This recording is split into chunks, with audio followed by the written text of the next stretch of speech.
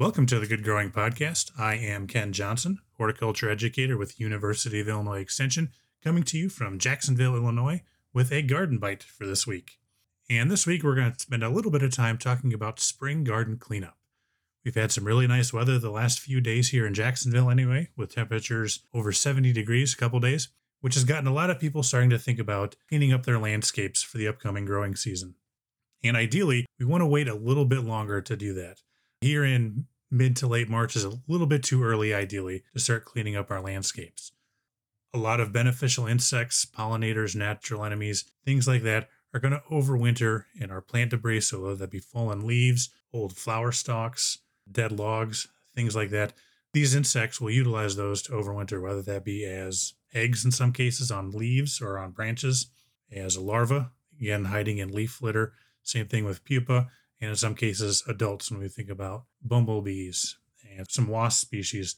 Those queens will overwinter in leaf litter or fallen logs and branches, things like that. So we want to leave those in our landscapes as long as we possibly can to give those insects a chance to emerge in the spring.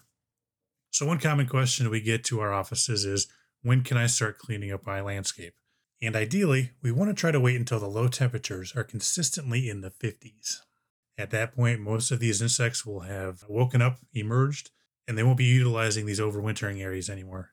And then we can go clean those up without really too much of a risk of eliminating those beneficial insects. One way to easily remember that is when you would plant your tomatoes outside. Typically here in central Illinois, that's going to be around early to mid-May, depending on where you're at. So ideally, wait that long. I realize in some cases, you may not be able to do that, whether it's just you can't take it anymore, you've got homeowner association, something like that, saying you need to clean up. So what we can do if we are going to start cleaning up our landscapes a little bit earlier than we want to is maybe just focus on those really highly visible areas. So the front of the yard, by the front door, by the front walk, things like that, those areas that are very noticeable, get those cleaned up, and then leave the backyard or those more out-of-the-way areas, leave those until later in the year. When we do garden cleanup, especially earlier than we want to, if you're raking up leaves, take those and instead of putting those in the compost or putting them into yard waste and getting rid of them, put them in the backyard, just pile them loosely. That way any insects that may be in there can still emerge. If you get really big piles and start packing them on top of each other, everything compresses, and it's going to make it a little more difficult for those insects to emerge and survive. So keep those piles kind of loose.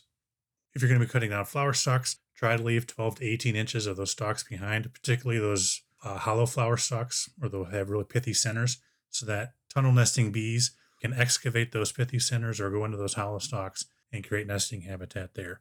And if you leave that 12 to 18 inches, when that plant foliage starts growing, it's going to cover those up and you're really not going to be able to see them once those plants start growing. If you have older flower stalks that you've cut down previous years and they're still there, leave those because you may have bees nesting in there. And if you do have to remove those, again, bundle those up loosely, put them in the backyard or some out of the way area so those insects can emerge from there instead of putting them in the compost or smashing them. Try to conserve those natural enemies. Another thing we commonly do in the spring is we start to mulch, and a lot of our native bee species actually nest in the ground. So if we have mulch everywhere, we're eliminating a lot of the habitat for them, and you could potentially be mulching over their nesting areas. So if possible, try to hold off on mulching. And it could be another thing like cleanup. You just strategically mulch around your landscape. So maybe if you're establishing a new garden bed, that's probably a good place to mulch to keep those weeds down. But if you have a more established, more mature area, you could potentially cut down on the mulching there, if not completely eliminate it, especially if you have good canopy cover where you have those plants growing together, shading out weedy species. You may be able to eliminate the mulch and then provide some of that habitat for ground nesting bees. The kind of one exception when it comes to garden cleanup, at least in my opinion, is if you have a vegetable or fruit garden. That's somewhere where you want to do a good job cleaning up your old plant material, because a lot of our pests may overwinter in those areas. Think about things like squash bugs may overwinter on some of that dead plant material, so you want to get that stuff out of there. And also with diseases, a lot of these diseases we get on our plants, a lot of our tomato leaf spots will overwinter on dead plant material. So if we can do a good job of cleaning up our vegetable gardens and our fruit areas, that can go a long way in helping eliminate some of our pest problems. So that's probably the one exception when it comes to taking your time cleaning up. Get those vegetable gardens cleaned up rather well to eliminate some of those problems. So just to summarize, for our ornamental landscapes, Ideally, wait until temperatures are in the 50s. So one way to remember that is when you plant tomatoes outside. So sometime in May is when you can really do good garden cleanup and get rid of everything. By then, our pollinators and other beneficial insects should have emerged, and you shouldn't have to worry about eliminating them. If you do have to clean up a little bit earlier, or you feel the urge to, clean up those highly visible areas first, and then leave the out of the way areas so those overwintering insects can survive in those. If you are cleaning up early, take that leaf litter, those flower stalks that you're cutting, and place them in an out of the way area, loosely packed. Don't pack them down real tight, so things that may be in there can still emerge.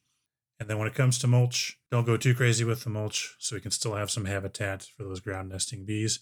And then do a good job with cleaning up your vegetable gardens and hopefully try to eliminate some of those pests that you may encounter on some of your vegetable crops.